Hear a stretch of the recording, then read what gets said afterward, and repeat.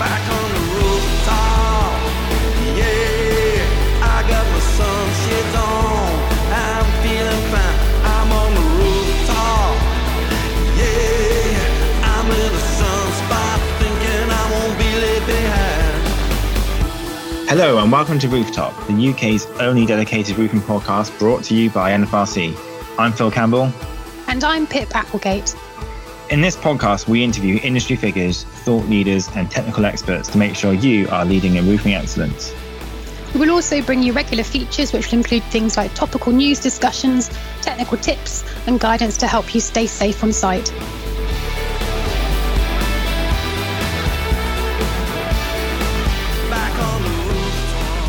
So the theme of today's podcast is net zero. As many listeners will know, the UK has set itself an ambitious target to have net zero emissions by 2050. What does this mean for the construction industry? Well, we have Stuart Young today from the Department for Business, Energy and Industrial Strategy. And Stuart is going to talk to us a little bit about the Construction Leadership Council's Construct Zero initiative. Stuart, thank you very much for coming on. Thank you. Nice to be here. Thank you. So Stuart, do you mind just starting by talking a little bit why it's important that construction in particular starts to take action now on net zero rather than, say, in a few years' time? So there's a real kind of big drive to reduce our net zero emissions out the whole kind of industry more generally. But we know that the built environment sector represents 43% of total emissions. So put simply, without the construction sector contributing to the Prime Minister's targets, we won't meet the targets. So the sector's got a very key role to play in how it designs and adapts going forwards into the future to meet that target. And Stuart, I was going to say a term which Phil mentioned in his introduction to you then was Construct Zero. What actually is Construct Zero for those listeners out there that might have heard of the term but obviously not know what it is? Sure. So Construct Zero is the Construction Leadership Council's Net Zero Industry Change Programme. So just to give listeners a bit more context, so the Construction Leadership Council is made up of around 20 CEOs from the main trade association in the construction sector. And after the PM issued his net zero challenge, the Construction Leadership Council came together to design and produce Construct Zero. And what that fundamentally is, it's an industry change program, and it's underpinned by 9 priorities which have been kind of designed out of the Committee for Climate Change's program. And that's the Construct Zero program, and that is now being adapted and kind of taken forward across the industry. Okay, and Stuart, I've come across the expression Construct Zero Champion. Can you just explain what that is and then give a little bit of detail about what you need to do to become a champion? Sure. So in what we thought was quite important was to give local companies across the country the kind of the time and space where to amplify their work, because what a key part of Construct Zero is about amplifying and shining the light on what's already happening in the sector. So the business champions are local organisations or organisations across the sector, right from your local SME through to large-scale global corporate companies who are already delivering excellent work in the net zero space. So they are, through kind of joining the programme, we are able to shine a light on their work, use them for kind of communication opportunities and just promote their work. So how they can join is if you're listening today and you're not a Construct Zero partner, or business champion at present, then we onboard companies on a monthly basis. If you contact myself at Bays, we will add you to the commission email, and then you would be asked to complete a short set of interview questions, and then we will then assess that and then kind of come back to you as to whether you've been successful or not. We've currently got approaching 40 business champions. Wow. The next commission is likely, although to be confirmed, likely to go out in September. And we've also got what are called business partners, and those are more representative organisations whose role is to encourage and support members. So, for example, last week the Confederation of British Industry signed up as an industry partner. So there's a difference between the two. Okay. And for the kind of listeners out there that are maybe part of a smaller company that aren't quite at the Construct Zero champion level yet, how can they sort of work towards that? And is there sort of support out there to help them through that process? Yes. So there's quite a detailed set of material and resources on the CLC's Construct Zero website. In terms of kind of where companies might be at their kind of net zero journey, we are very much interested in working with companies at all kind of different parts of the journey. So whether they are kind of just setting out, making some kind of initial decisions on how they're going to adapt to net zero, we're looking at companies right across the sector. So I would encourage them to kind of reach out to us at Bays. Very much want to work with them. It's only really by working in partnership with the industry that this is going to work. And as I said earlier, there's quite a bit of material on the CLC Construct Zero website as well. Brilliant. Well, you've answered my last question there, Stuart. I was going to ask, where can members go to find out more information? And also, are there any other comments you want to say before we close the interview? I think really what I would say is the time is now. There's never been a kind of a greater collective emphasis behind this from the political spectrum, from society, from businesses to make this difference now. It's not something where it can be kicked into long grass, and obviously with COP coming up later this year, there is an awful lot of momentum behind this. So if you're listening today and you would want to get involved as a partner or as a champion or would like to find out more, do contact me at Bays. Fantastic. And we'll include a link to the Construct Zero website on the podcast information as well, so members can click through there. Thank you very much, Stuart. Thank you. So thank you, Stuart. It's a really interesting discussion so far. And I think it's now a perfect opportunity to bring in NFRC's Safety, Health and Environmental Officer, Gary Walpole. Welcome, Gary. Welcome. How are you, Pip? Good. Thank you very much. Glad you could join us. We thought this week, rather than quizzing you for a technical tip, we could continue on the same theme as our interviewer, Stuart, and have a sort of a bit more of a discussion around Construct Zero. What it means for our sector, and sort of expand upon the principles that some people might have heard about, and perhaps sort of make it more tangible to our listeners. What sort of your thoughts, and sort of how can we simplify it, if you like, for people? Yeah, I mean, just to put some context to it and how important it is, I think actually the biggest threat to us at the moment is climate change. I don't think it's Brexit or COVID. I think the biggest threat to our world and our industry is climate change. And even if we achieve net zero carbon, I think there's enough of inertia to increase temperatures for years afterwards. So when we look at 2050 as the end date, if you like, we're still going to be suffering from the effects of extreme weather events. And if you look at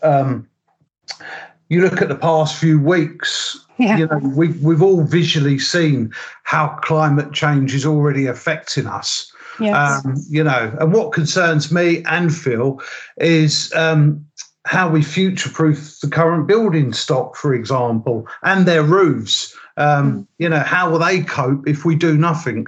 So it's fantastic to have this opportunity to discuss it with you both.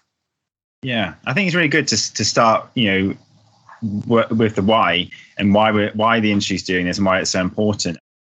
Yeah, so trade members often ask me, Phil, what is net zero carbon and how do I implement it into my business? And basically, net zero carbon is defined as a reduction in the demand for energy and materials to a level that can be met solely by sources that do not emit greenhouse gases. Mm-hmm. So if we look at reducing energy by 60% and increasing renewable energy, we should be able to achieve net zero carbon.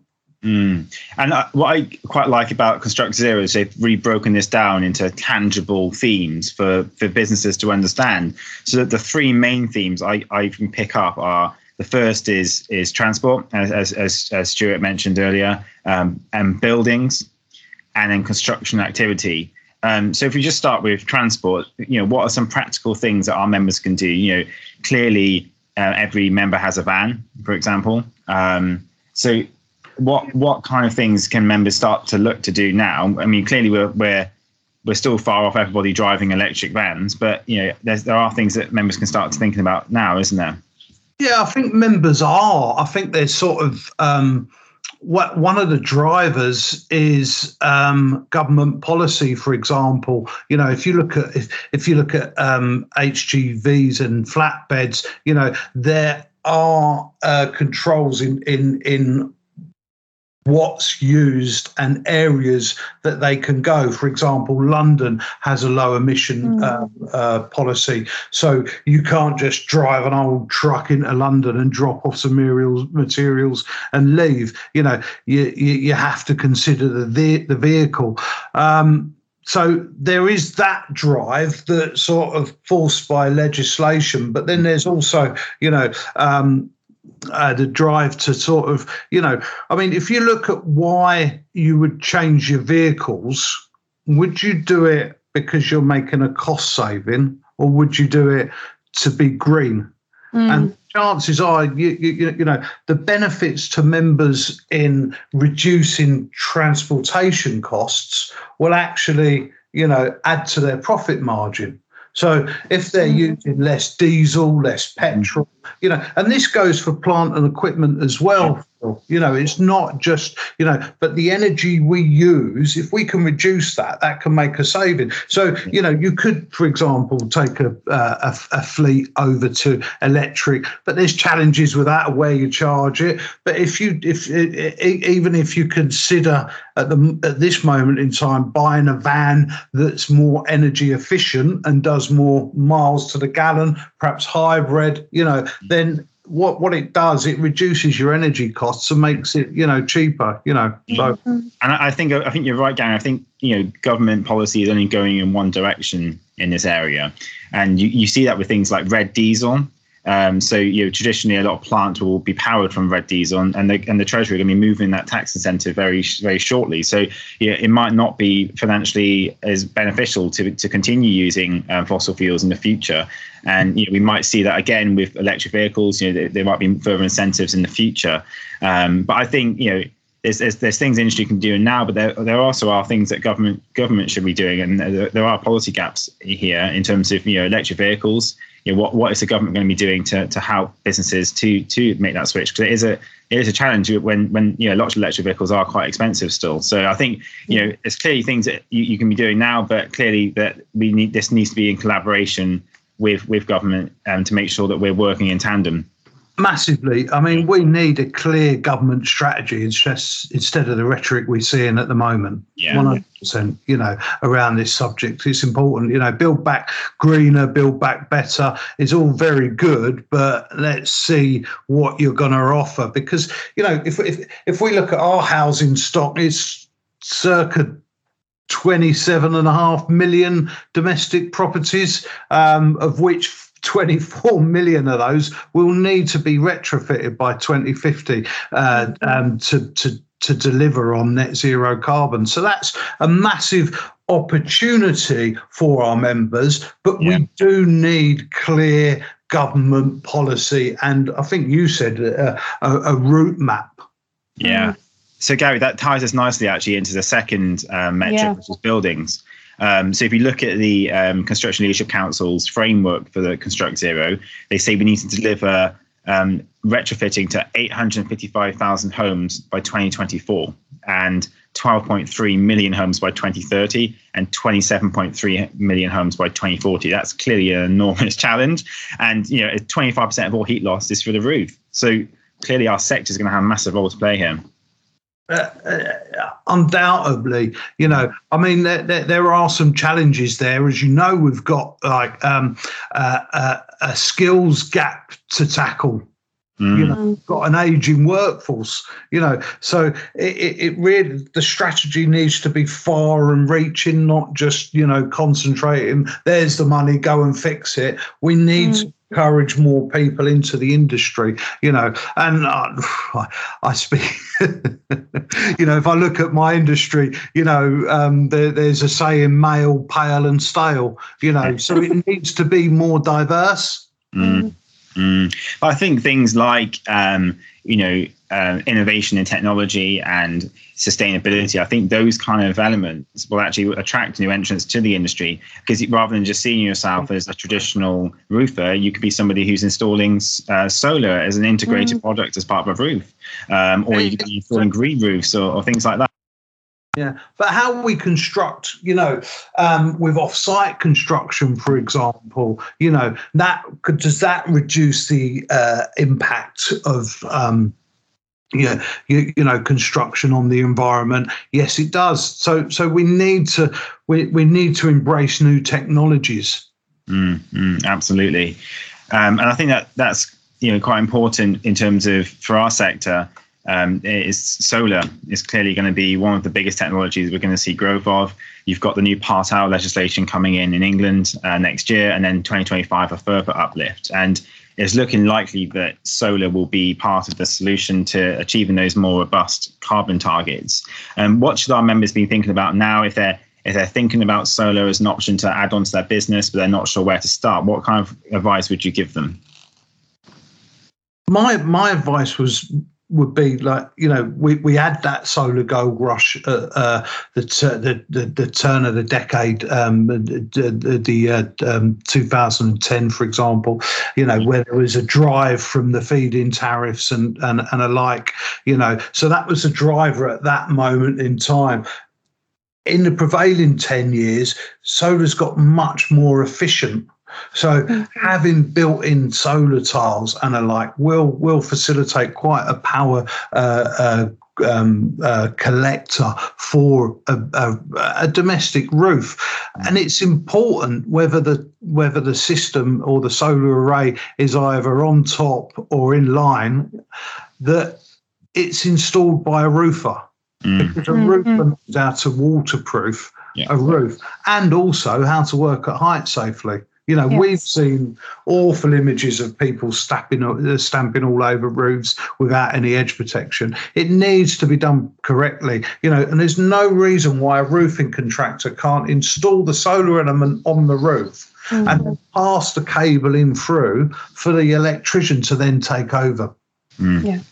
You know, it's about interfacing with the trades, you know. So, you know, it is a concern of mine that certainly on new builds where developers are installing solar arrays, you know, to tick a box, if you like, which is great. If that's the driver, brilliant. But that package is going to the solar installer. So they're climbing over roofs that are installed to British standards, BS 5534, so all the tiles are mechanically fixed, and they're breaking or damaging that roof, you know, before, you know, it's been signed off. So yeah, there does need to be more interface for roofers. You know, we have to engage. It's our duty for us all to engage in this drive for net zero carbon. Absolutely, and I think there'll be a lot of upskilling required there as well. But it's a real good opportunity for our industry to, you know, attract new people into the sector. I mean, our training manager Simon Dixon's already looking at this. You know, he's already in talks with one of our manufacturer members, you know, who have a solar tile, you know, and trying to find a suitable, because you need a big rig. You don't, you know, to try. It needs to be the size of a roof to be able to install said system. But so we're moving in the right direction on that one, but more needs to be done. We have to keep driving that car. Yeah, absolutely. And so the last section is around construction activity. And you know, that's broken up into 3 different commitments. So one is around carbon measurement to start with, then obviously about designing out carbon, and then finally about low carbon materials. and finding low carbon solutions for manufacturing, production, processes, and distribution. So, Gary, do you have any comments for this final section? Well, sort of, designing out carbon. I mean, we know that we've had passive house and passive design for years, but that drive towards that needs to be driven by government and legislation. Government need to ensure that during the procurement process, they need to implement environmental strategies, for their own building stock, which isn't a small normal fun, is it? There's a lot of building stock in local authority, that can achieve net zero carbon if government force it. What are the drivers for the homeowner? Yeah. At this moment in time, not much, is there? Really? If I said to you, that for your house to achieve zero carbon, it's going to cost you 30k, or if we're just going to retrofit, it's going to cost 10. People don't see it as their problem. No. And they also don't have that much money just sat there ready to spend on their house in one go. It's a lot of money, isn't it? So if you look at ground source heat pumps, I've just had a boiler replaced in my house, and the difference between the two, I've got an energy efficient gas boiler which significantly reduced my energy consumption, but it hasn't removed it entirely. Mm-hmm. Do you see what I mean? But at that moment in time, the cost between the two was tenfold. Yeah. But I think also it's how you frame it as well. So if you say to a homeowner, this installation is going to cost you £20,000, but if you think, oh wow, it's quite a big expense. But if you say to them, however, this is how much you're going to save over the lifetime of your house on bills, and also it's going to add this much money to your property potentially, then actually you see it in a slightly different way. And I think that's where things like green mortgages can come into play, that you might get a better rate on a mortgage if you've got an energy efficient house that has clean energy. And that might be the case, but I mean, we have got to face these challenges of what's the incentives to do it.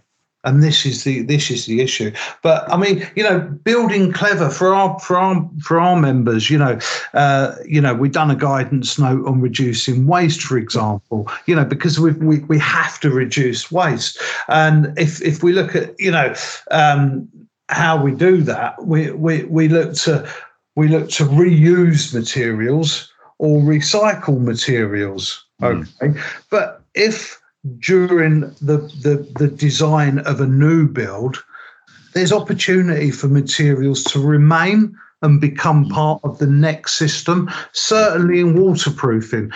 When you build a building, you don't build it for 30 years, but the roof's lifespan might be that, or the membrane might be that before it needs to be recovered. Now, if that building is passive, and it's already, not emitting carbon emissions, then all you really need to do is recover.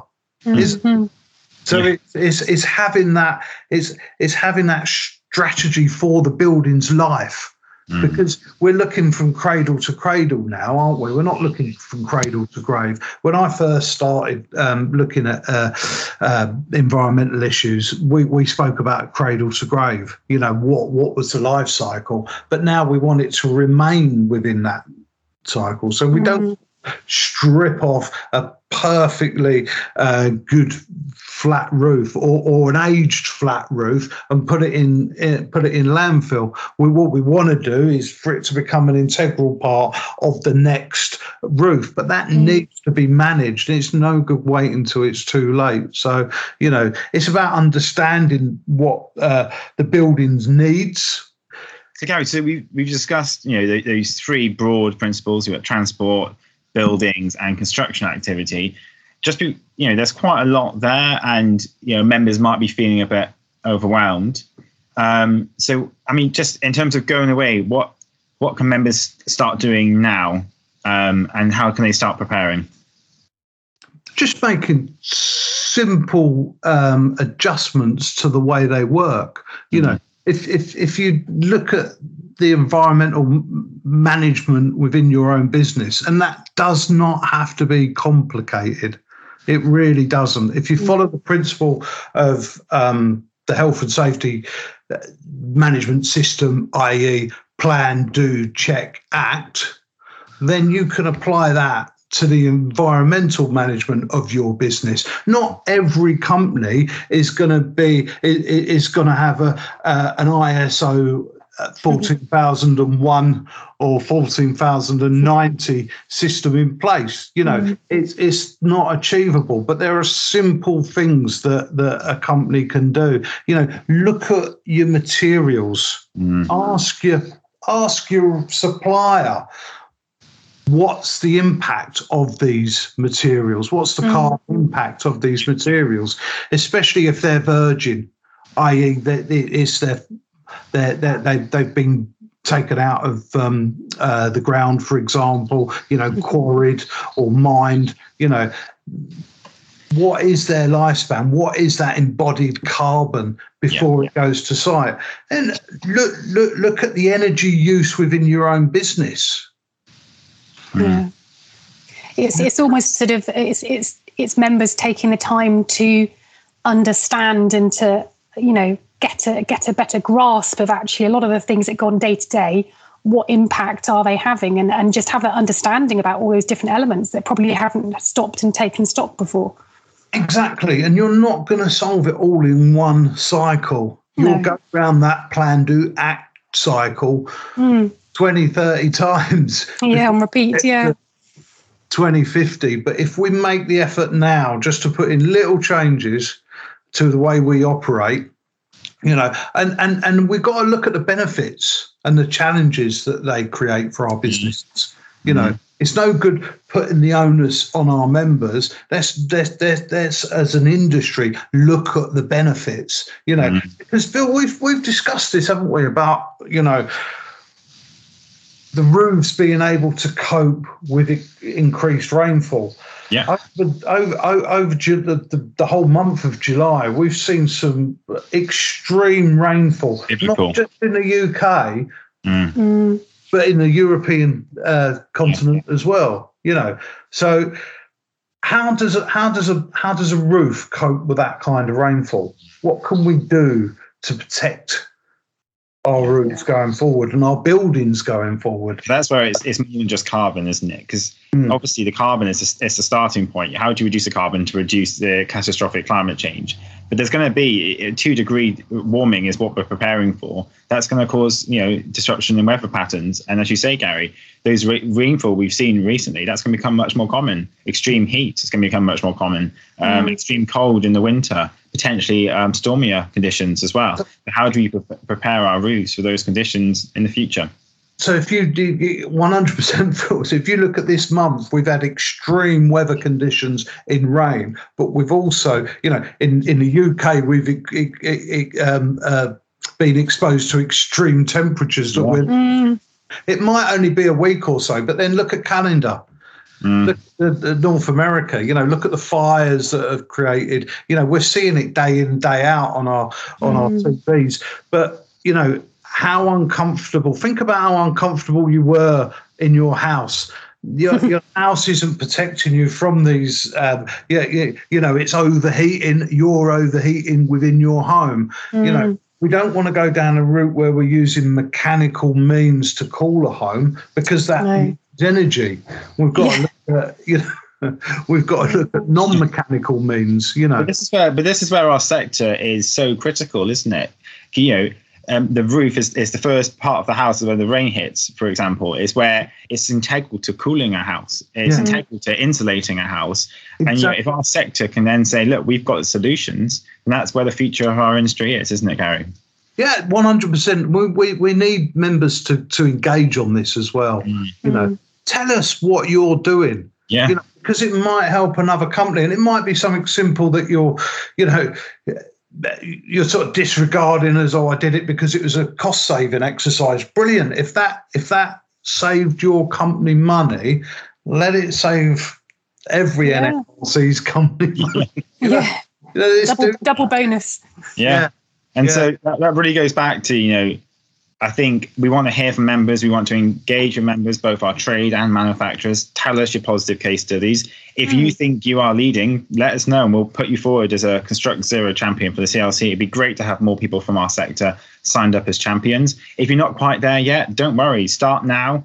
Use all the guidance that's out there. Use NFRC guidance notes. Use the CLC's guidance. Bring it all together and start now. It's never too late to start.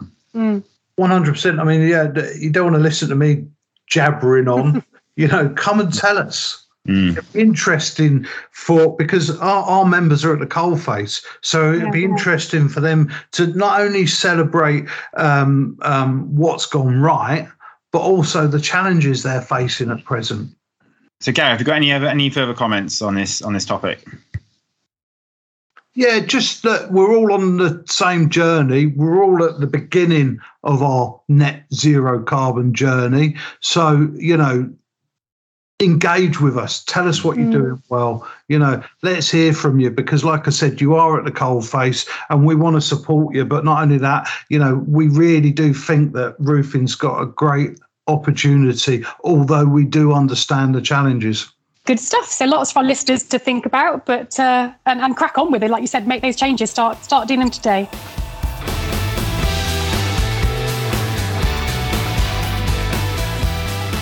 So that's it for this episode of Rooftop.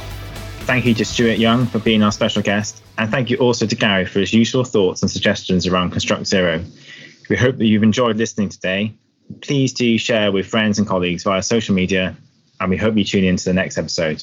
So it's goodbye from me. And it's goodbye from me. Back on the